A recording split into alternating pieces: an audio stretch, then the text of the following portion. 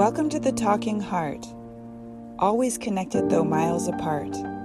Like the lotus flower grows from the mud, transforming pain into power, we rise above.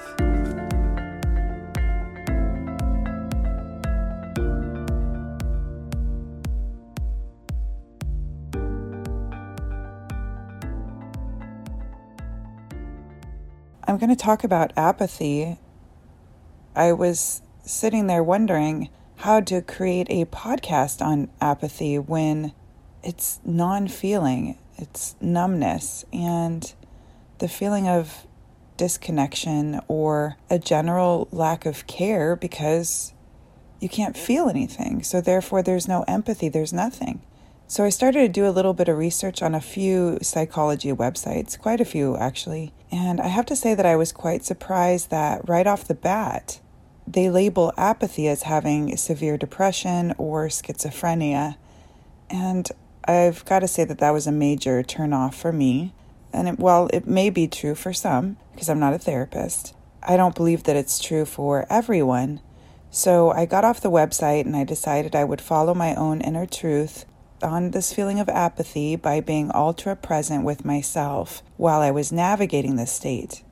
I personally believe through past experience that we can become apathetic for a few different reasons. For example, after an event, if you've been deeply hurt by somebody, or you're feeling hopeless about your progress because things aren't working out the way that you'd like, you are being really hard on yourself, you might be losing faith and patience, and I'm going to add in there temporarily, okay?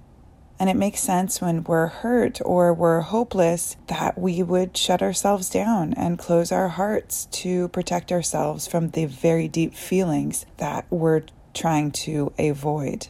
So in a sense, we can look at it as a time of reprieve from suffering, because I've felt in the past that when I feel apathy and it starts to wear off and I get to what's below it, it's generally pretty painful and the suffering is intense. Again, I just want to remind everyone I'm not a therapist. I'm just a person doing her own scientific experiment on herself as the observer and sharing my findings with you.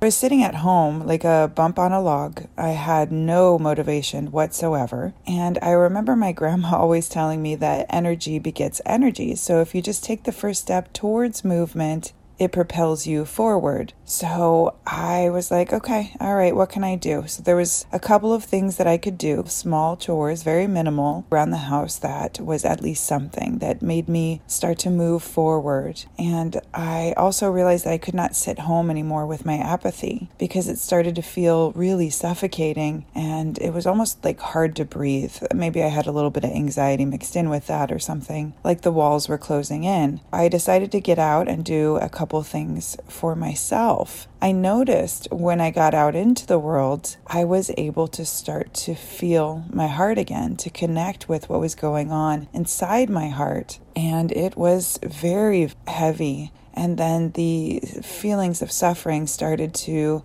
come in, and I started to find out what was hiding below my apathy. That was grief. And it was a feeling of powerlessness. We all know that the world is at war and it's been an intense few years for all of us. And there are innocent humans suffering tremendously in the world at this moment, more than we can possibly imagine. And we feel for them. It makes us ask, how can we help? And what can we do? Because it feels like we wish for peace. We wish that this would stop, but what can we do? And I think taking time in this darkness, this is a very dark time, and praying for mercy, for grace, and for peace is as much as we can do at the time. And whatever your religion is, whoever you pray to, whatever you do, anything, intentions, lighting a candle, I think that may help. I don't know. Maybe it doesn't help at all, but at least it makes you feel like you're doing something to try to relieve some of the suffering that is occurring in the world, at least for me.